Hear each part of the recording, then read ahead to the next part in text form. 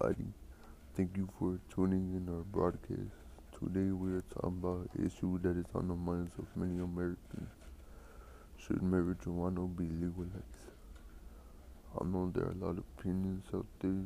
We don't all agree, but I represent my point of view and hopefully hope you see those benefits.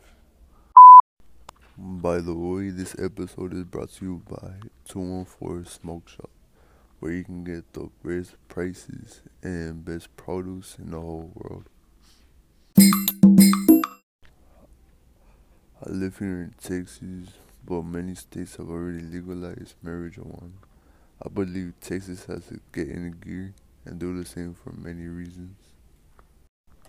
There are many medical conditions that can be treated by marijuana, illnesses that are painful and hard to deal with, and marijuana can not only reduce nausea but can eliminate or lessen the pain that the patient is having. A sick person could have cancer, and all they need is a little blunt and they'll be okay. Mental health issues such as anxiety disorder, OCD, and depression can be managed medically by a doctor who prescribes marijuana to lessen their symptoms. Too many people are in jail today because of marijuana, serving terms that are longer than people who have committed serious crimes. This is unfair. People don't get addicted to marijuana like they do to other drugs like nicotine, meth, heroin, etc. Even if a person could get addicted to marijuana, there are no negative side effects of using it, mainly positive effects. Let's stop here and take a couple questions from callers. On the line now, a caller is asking, what about the dangers of driving while under the influence of marijuana? My uncle has shared with me that he is a better driver while under the influence because he is more aware of what he's doing. It is certainly safer to drive while drinking or drunk.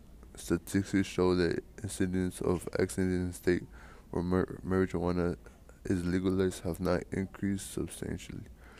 Traffic deaths and arrests for DUIs do not increase and may decrease when marijuana is legalized. Let's take another caller.